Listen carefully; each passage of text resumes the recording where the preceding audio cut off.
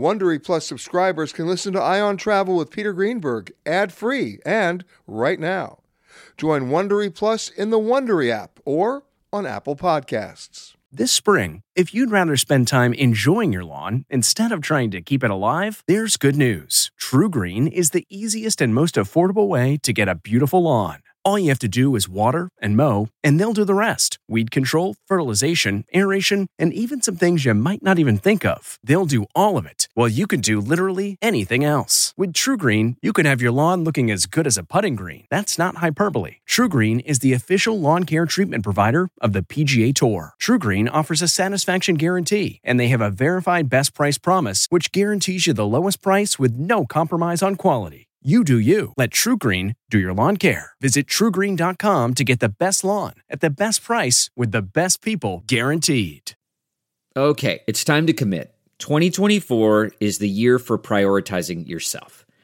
Begin your new smile journey with Byte, and you could start seeing results in just 2 to 3 weeks.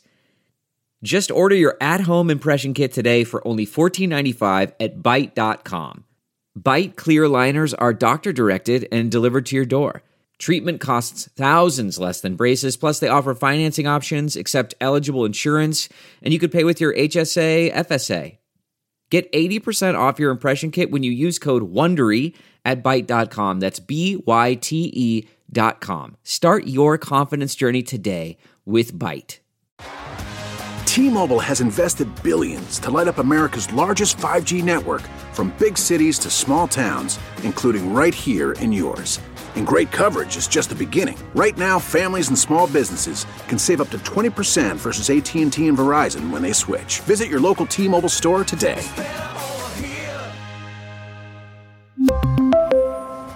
Plan savings with 3 lines of T-Mobile Essentials versus comparable available plans. Plan features and taxes and fees may vary. The spirit of performance is what defines Acura. And now, it's electric. Introducing the ZDX, Acura's most powerful SUV yet. Crafted using the same formula that brought them electrified supercars and multiple IMSA championships, the ZDX has track-tested performance that packs an energy all its own. Unlock the energy and order yours at Acura.com.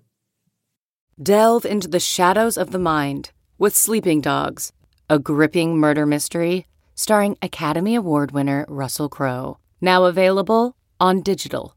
Crowe portrays an ex-homicide detective unraveling a brutal murder he can't recall. Uncovering secrets from his past, he learns a chilling truth. It's best to let sleeping dogs lie. Visit sleepingdogsmovie.com/Wondery to watch Sleeping Dogs, now on digital. That's sleepingdogsmovie.com/Wondery. This is the Ion Travel Podcast with CBS News travel editor Peter Greenberg.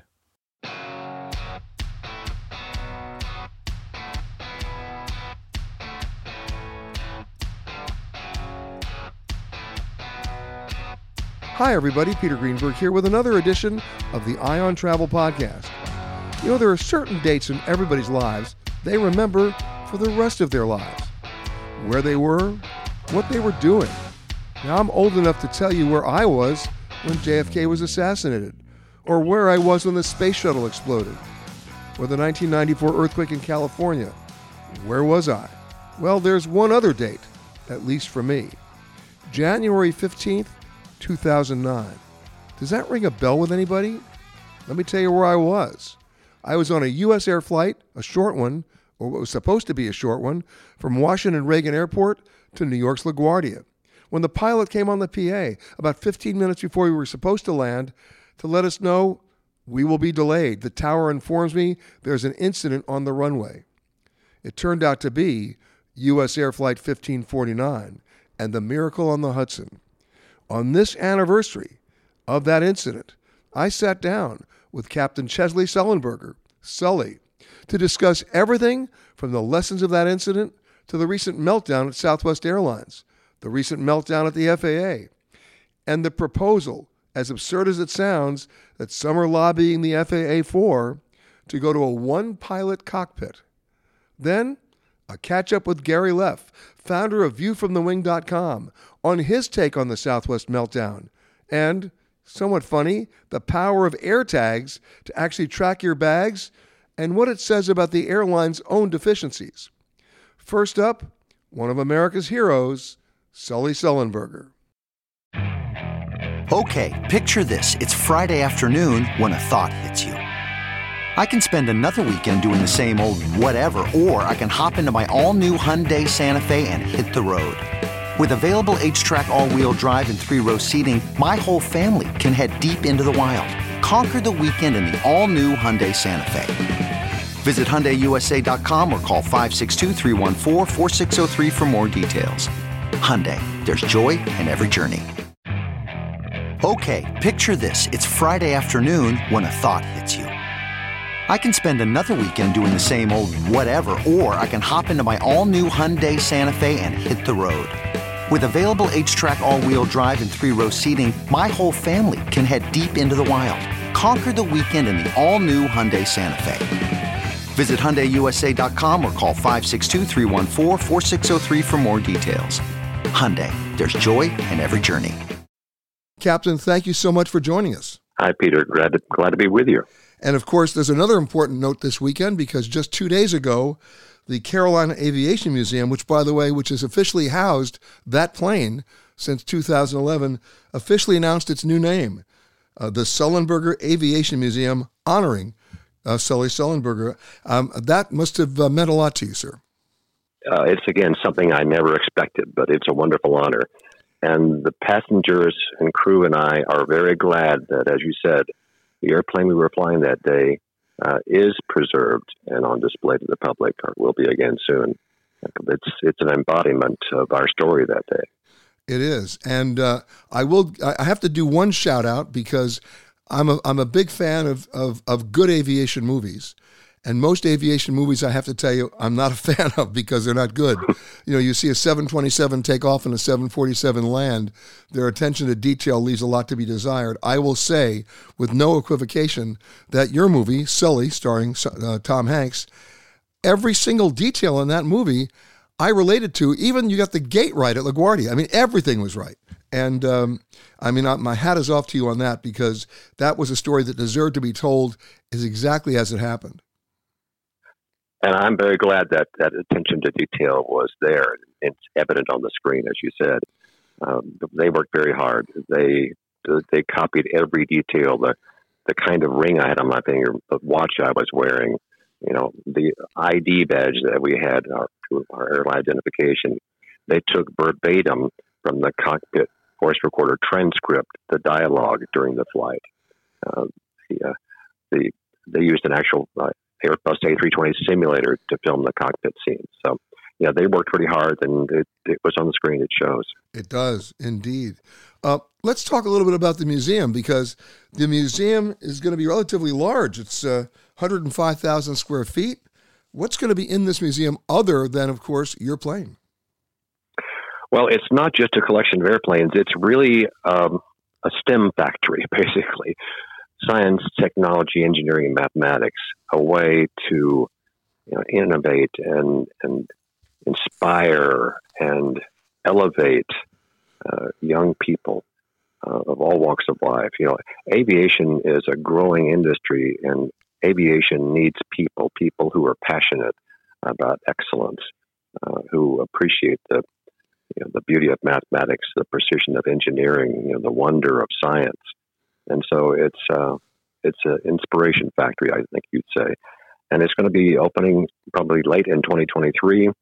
It's expected to draw more than 120,000 visitors annually and connect more than 15,000 students to STEM programming and career development labs. So it's helping to create a pipeline for all the talented people with the right aptitude to fill important jobs in every part of aviation. I should note that one of the passengers on Flight 1549, Rick Elias, who's the founder and CEO of Red Ventures, actually donated $1 million to help get the museum kicked off. That was his way of saying giving back because he survived that landing. Yes, and hats off to him. Thanks to Rick. That's a very generous gift. Honeywell Corporation has donated about an equal sum of that amount.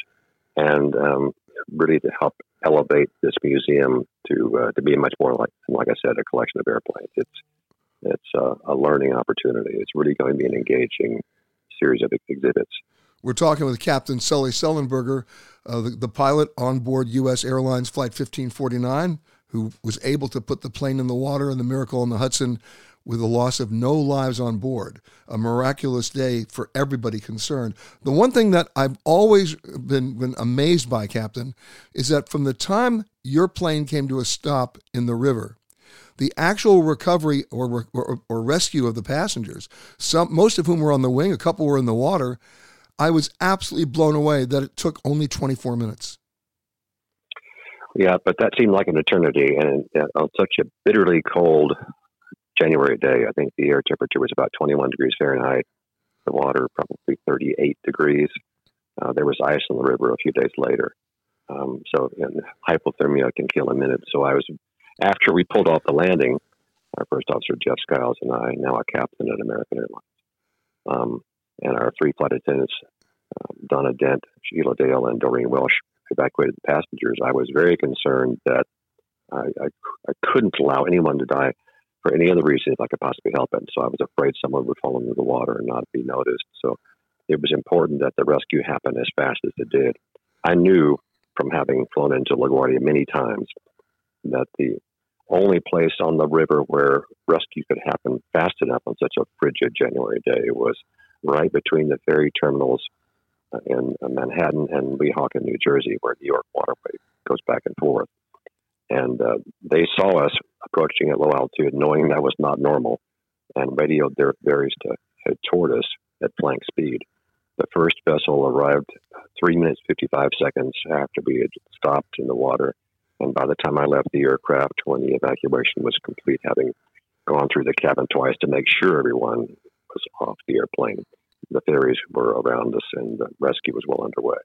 And of course, it couldn't happen fast enough. Captain, just a couple of days ago, we saw something that hadn't really happened to that extent since 9/11, where the FAA ordered a ground stop of all departing planes throughout the entire United States.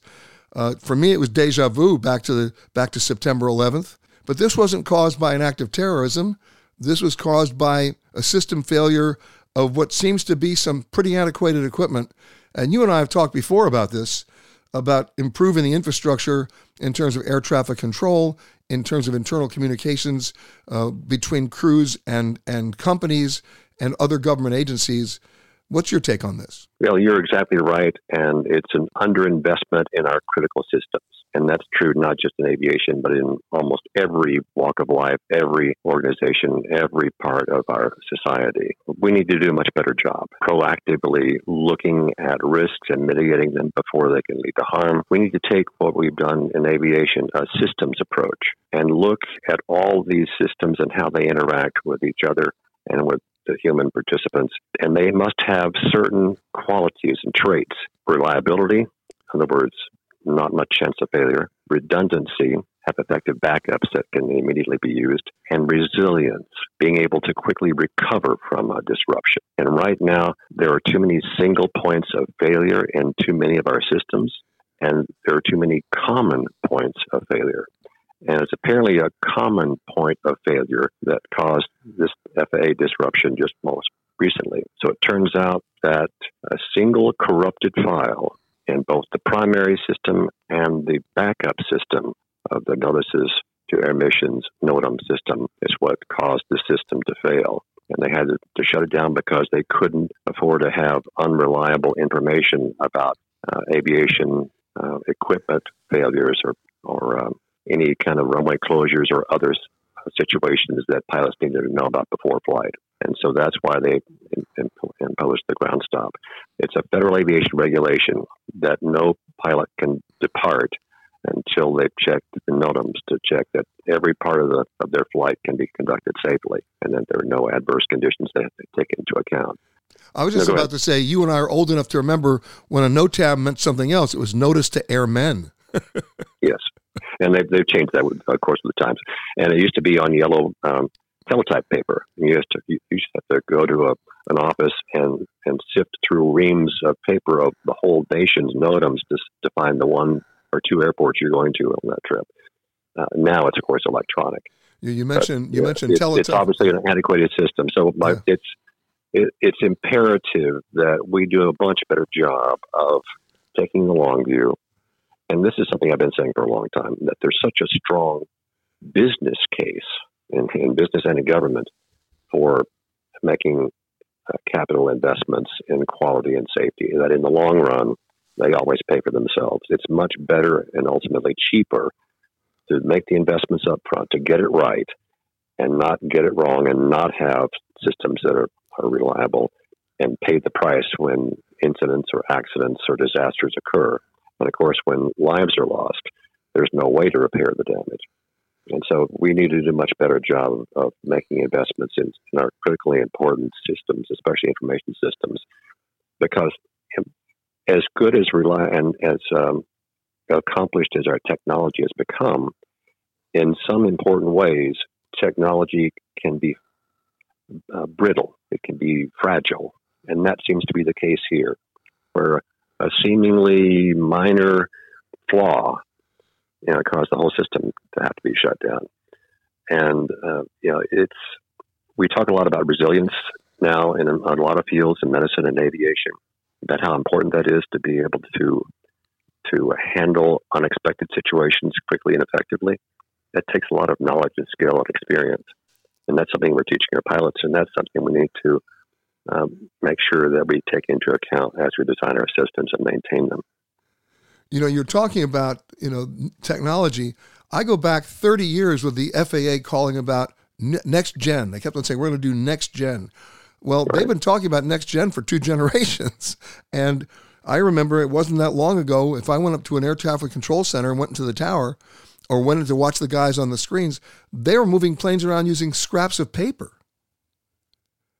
Yeah, and some of the equipment that the FAA uses is so old that some of the manufacturing companies that made that equipment are no longer in operation, or the tool dies are no longer available to make new replacement parts. And so sometimes the FAA engineers themselves have to fabricate the replacement parts they need themselves for these old pieces of equipment that are breaking down. Including tubes. Including tubes. Yeah, some of them have vacuum tubes. Yeah. Unbelievable. So I hope that this, if much of Congress can't agree on anything, but if you really want to get them united, cancel their flights. Right. And so we have a lot of systems that need serious upgrading, and that's going to require investments. And I can tell you, one of the many life lessons I have picked up in my almost 56 years of flying now is that hoping you can continue to be lucky is never an effective strategy. Hoping that nothing breaks, or hoping that the system will hold together long enough until you can finally make an upgrade, that's not a winning hand. Exactly. And, the problem is, even if Congress allocates the money, the procurement process of getting the state-of-the-art equipment not only purchased but implemented takes so long that by the time they implement that equipment, you could argue, by definition, it's outdated. Yeah, and it takes a long time to train, in particular, traffic controllers. They have a lot of skills, and they have to have a lot of experience about handling airplanes, and it takes many months to attract, hire, and train them, and then get them fully qualified on their positions. So, Captain, obvious question: why aren't you running the FAA? I have a good job I like right now as a speaker, and getting to talk about, have a greater voice talking about important things that I've known were important for my whole professional life, like aviation and recently our civic duties that we owe to each other in this democracy. And so I'm perfectly happy where I am, but we certainly do need someone with a really, as they would say in one of those action movies, a particular set of skills. And it needs to be someone who it has good leadership skills, good organization skills, good people skills, that they can run large government bureaucracies and deal with how government works. And I, as a former U.S. ambassador to the International Civil Aviation Organization, representing the U.S., nominated by President Biden, confirmed by the U.S. Senate, which is a huge honor itself, I know firsthand how important it is to know who to talk to in the State Department, for example, and how to have other departments that you have to interface with, collaborate with you, and how to have other nations agree on what an airspace boundary in the Middle East should be, for example, which is one of the battles we fought in one. So, and they also need to have specialized aviation skills. So it takes a special kind of person to be able to do all those things in one body. A lot of people have some of those skills, but not many people have all of them. And so it's really important that we pick the right woman or man to lead this important agency. And unfortunately, for many decades, for way too long, not just at FAA, but other important agencies, we have had acting administrators. And we need to have someone who's there for the full 5-year term and that people can count on. I think sometimes the bureaucracy knows when there's somebody who's acting that they'll be gone one day and there'll be somebody else, and we'll just keep on doing what we're doing. I hear you. And that's not a good thing. I can call you the legendary captain of Flight 1549 because you've been celebrated everywhere, and rightfully so. But I've got to ask you this question, Captain, because I saw it. It was sort of like it was like buried in a piece of legislation called the FAA Reauthorization Bill, and it was asking the FAA to consider the idea of a single pilot cockpit. I'm assuming that is not a good idea in your mind. No, and let me be frank. It's a stupid, dangerous, and unnecessary idea. We've learned a lot in aviation. In fact, one of the best things about aviation is it's got built-in lessons learned machinery, like the National Transportation Safety Board, where we investigate accidents, find root causes, contributing factors, and make important safety recommendations going forward to prevent it from ever happening again. Unfortunately, too often, these important lessons are bought with blood after an accident. And so we dare not forget them and have to relearn them again at great cost. So what we have learned is that no matter how good the technology is, it can fail. Or it might do something that's inappropriate. It might do something it's programmed to do, but that's dangerous. Look at the MAX, for example. Yeah. And so we need to have two fully qualified and experienced pilots in every airline cockpit.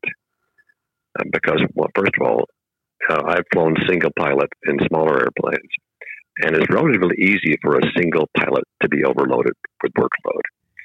It's much harder for pilots, crew of two, to be overloaded. And we also need somebody to be able to check each other. So we need to back each other up. We work as an effective team where we have well-defined roles and responsibilities, and we can share the workload. We have a very definite understanding of which pilot is the pilot flying the airplane and which one's monitoring that pilot and the status of the airplane and the situation you're encountering. And there's nothing as good or as resilient as a well-trained and experienced crew of two. We have proven in the most public way possible on Flight 1549 in 2009 that even an extreme emergency that's never been anticipated, never trained for, not a checklist for, two experienced pilots can solve a life or death situation in less than 3.5 minutes, never having seen it before and getting it right the first time and saving every life. That's the standard. That's what they have to be able to do. And it's not just in extreme emergencies, but in everyday routine. The other difficult thing about being an airline pilot is, especially now that we've made air travel so routine and commonplace and now so ultra safe, the safest mode of transportation in human history, it's too easy to become complacent, and you have to avoid that and remain vigilant, never knowing when or even if someday you'll face an ultimate challenge. But it's on the everyday challenges, making sure that the best practices are adhered to on every flight, every day, every week, every month, every year for a career lasting decades. That is hard too. not cutting corners, not doing what's easier or cheaper or quicker, but doing what's right. That it's that kind of understanding that in aviation just good enough isn't, and being willing to be a continuous lifelong learner, striving for excellence and doing your best on every flight because our passengers deserve it. That's the hard part too. You're right. You know, the overriding question here, and you just mentioned it, we've just celebrated the 30 safest years in commercial aviation in the history of aviation. There's just, you can't even argue it. It's been amazing. So it's not a question of can we improve it, it's a really question of can we maintain it. And if we're outsourcing maintenance to companies where there's no oversight or inspection, if we're allowing manufacturers to certify their own planes as airworthy, and we're even entertaining the idea of a single pilot cockpit, that makes me a little worried. Yeah, and it's anybody who thinks that technology is infallible has never used a computer, and there are other situations. I mean, even putting someone remotely on the ground to try to be a backup is not good enough because they aren't in the cockpit. What if you lose the link and then they're no good to you at all? Besides, on our flight, the workload was so high in those 208 seconds that we had from the time we lost thrust until we had landed. Jeff Skiles and I had to handle a problem in a situation where the time pressure was so high and the workload so high that we didn't even have time to talk about what had just happened and what we should do about it. Jeff and I had to be able to collaborate wordlessly. My thanks to Captain Sullenberger. So, were you one of the ones stranded by Southwest Airlines over the holidays? Did Southwest or another airline lose your bag?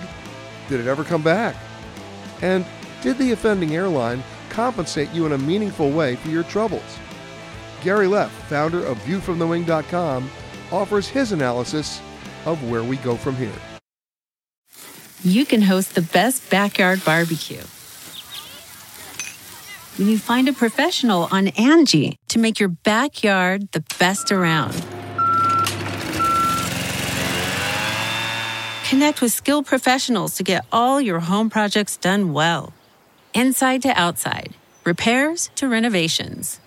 Get started on the Angie app or visit Angie.com today. You can do this when you Angie that. What makes a life a good one? Is it the adventure you have? Or the friends you find along the way? Maybe it's pursuing your passion while striving to protect, defend, and save what you believe in every single day. So, what makes a life a good one? In the Coast Guard, we think it's all of the above and more, but you'll have to find out for yourself. Visit GoCoastGuard.com to learn more. Happy to have you back on the show, Gary. Thank you very much. Good to be here. So let's start with the obvious issues of the continuing fallout from the Southwest debacle and meltdown over the Christmas holiday season. The airline is still trying to dig out from that. If you do the numbers, they disenfranchised about 1 million passengers over that period of time, many of whom were stranded, many of whom basically slept at airports or never saw their bags again for at least 10 days. Many of them had to figure out where to go to eat or didn't have the money to eat. Many of them had to figure out alternate forms of transportation and finally get to where they really wanted to go, or just to go home if they were on a connecting flight that never made it because time had already expired. And that's still going on. Southwest made a public announcement that they posted on their website that they would reimburse passengers for their reasonable expenses. That's in quotes. We haven't gotten to a definition of that yet. That would include accommodations, meals, clothing and toiletries for those people who were delayed more than 24 hours, and of course, alternate forms of transportation. We've seen so many stories, I'm sure you have too, Gary, of people that went out and bought very expensive one-way tickets on other carriers, assuming they could find a seat to get home, but they didn't see their bags. Or they formed sort of like an ad hoc committee of other stranded Southwest passengers and went over and rented an SUV, which was not inexpensive as well. So I guess the question is, where were you during all this? And were you and were you disenfranchised? I actually was the person that managed to fly Southwest successfully. There's probably a million people out there that would like to kill me. I was in the middle of all of it, and the airport. I live in Austin, and Southwest is the largest carrier here. And so the airport was deserted when I was flying because everyone had been pre-canceled. But when I had seen that 2/3 of the flights had been canceled the day before, and mine wasn't, I was pretty confident that it was going to go. Now, I was delayed for an hour. They were waiting for crew to come in from another plane, and that's fine. And they gave me 25,000 Southwest Rapid Rewards points because they're giving everybody points these days to try to have some sort of an rapprochement, right? Okay, but the good news is you actually, now here's where everybody gets to hate you, you actually got to go where you wanted to go. You were an hour late. I got to go where I wanted to go, and my bags made it too. So that was a double lucky. That's a double hate. Right. I didn't press my luck because I flew back on American. I gotcha. But let's talk about the mileage, because in your case, I thought that was a rather generous gift to you for just being delayed for an hour, whereas other people are reporting to us that they were stranded for 3 or 4 days and they were just getting offers of about 20,000 miles, which doesn't seem appropriate. Well, 25,000 is the standard amount, and it started that they were moving it only to folks that had been canceled on and didn't reschedule, and then they broadened it out and just started sending 25,000 points to pretty much anyone that was inconvenienced. And I wonder how good the database polls even are at the sort of scale when you're talking about this many people, that they're probably just kind of sending that out willy-nilly. And a lot of people like me that didn't deserve it, at least that much, got it too. So, these things aren't ever going to be truly fair. I got to go where I wanted to go, and I got points, and a lot of people didn't get to go, had holidays ruined, missed weddings, missed doctor's appointments, any number of things that are significant and aren't really made whole, even if they get their reimbursement for actual expenses that hopefully they saved their receipts for, and that they may have to kind of run a gauntlet of bureaucracy to get. But, at least Southwest is doing that, and it's more than they're legally required to do, and they care about their reputation, and they've gotten a lot of heat from DOT over it. And so initially they were saying, look, this is weather. And the CEO kept saying weather even when he'd go talk about it midway through and beyond. And their spokespeople said, look, this is weather, in which case they might otherwise say, look, we'll just give you a refund.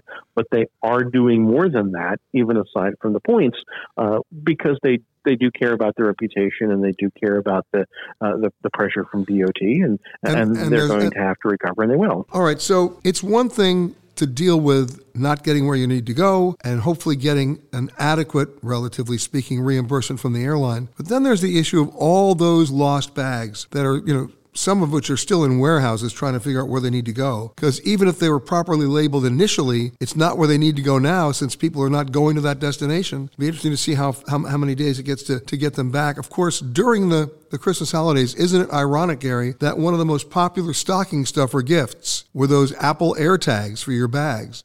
Absolutely. And this was the best advertisement that Apple could hope for. Exactly. And I'll tell you my story. We were traveling from Riyadh in Saudi Arabia to Nice in France through Istanbul. The airline lost my entire cruise bags and my bags, all of them. And they claimed they didn't know where they were. My radio producer actually had an Apple AirTag on his bag. And as the airline continued to tell us, no, your bags are not coming tonight. We have no idea where they are. We actually were able to call them on the phone and say, well, actually, our bags are right now traveling over Bosnia-Herzegovina and heading over Italy, and will be landing in Nice in 48 minutes.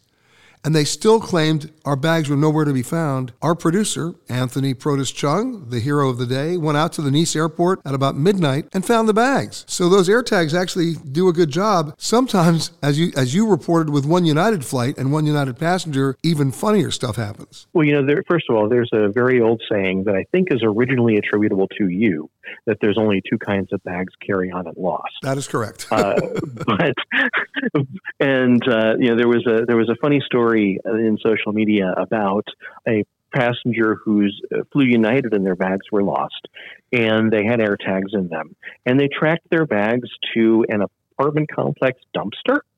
And United told them that the bags were going to get delivered, and they kept tracking the bag. It was in a vehicle that one day went to McDonald's and then back to the apartment dumpster, and then went to a shopping center the next day and then back to the apartment dumpster. So the bag went to a garbage area, then went to eat, then went shopping.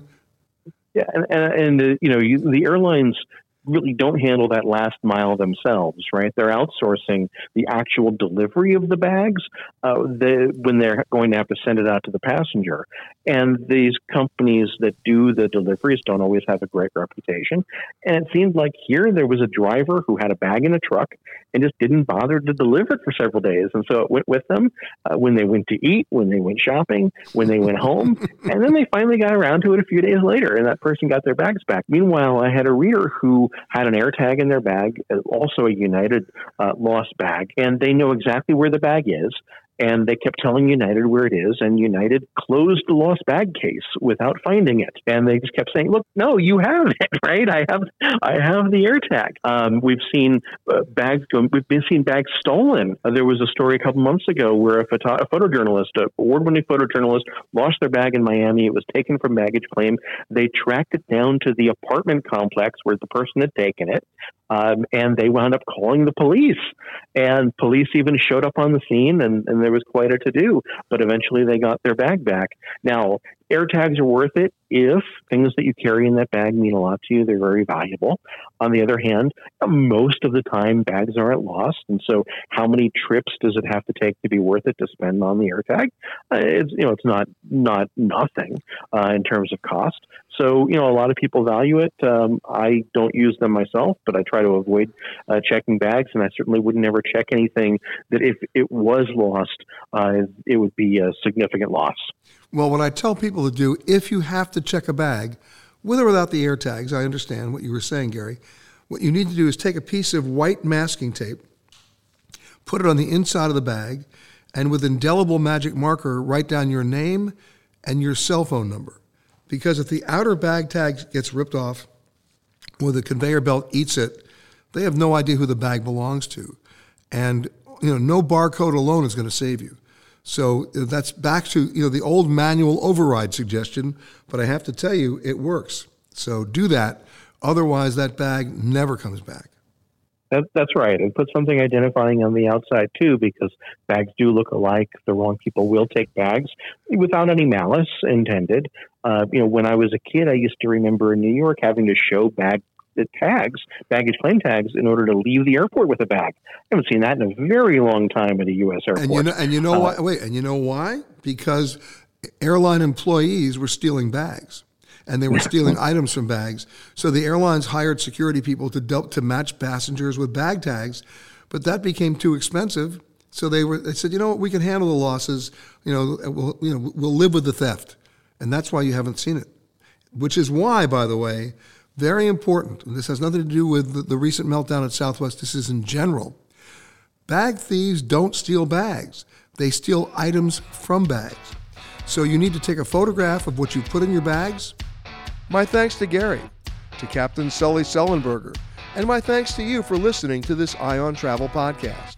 For more conversations with the world's leaders in travel, as well as answers to your travel questions, be sure to rate and review this podcast wherever you happen to listen to podcasts. And for all the breaking travel news, you know what to do. Just log on to petergreenberg.com. The Ion Travel Podcast is produced by Amanda Morris and Anthony Protis-Chung. For more content from Peter Greenberg and the Ion Travel team, visit petergreenberg.com. Ion Travel is a production of CBS News Radio. If you like Ion Travel with Peter Greenberg, you can listen early and ad-free right now by joining Wondery Plus in the Wondery app or on Apple Podcasts.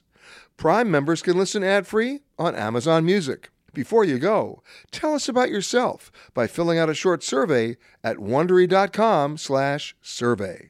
Get one of the most successful broadcasts in television history on your schedule with the 60 Minutes Podcast. Hard-hitting investigative reports, news, and culture maker interviews, and in-depth profiles are waiting for you in every episode. Listen to 60 Minutes ad-free on Wondery Plus. The Hargan women seemed to have it all. We were blessed. My mom was amazing. But detectives would soon discover... inside the house, there were the bodies of 2 women. A story of betrayal you would struggle to believe if it wasn't true. I am just praying to God, this is a sick joke. From 48 Hours, this is Blood is Thicker, the Hargan Family Killings. Listen to Blood is Thicker, the Hargan Family Killings, starting May 8th, wherever you get your podcasts.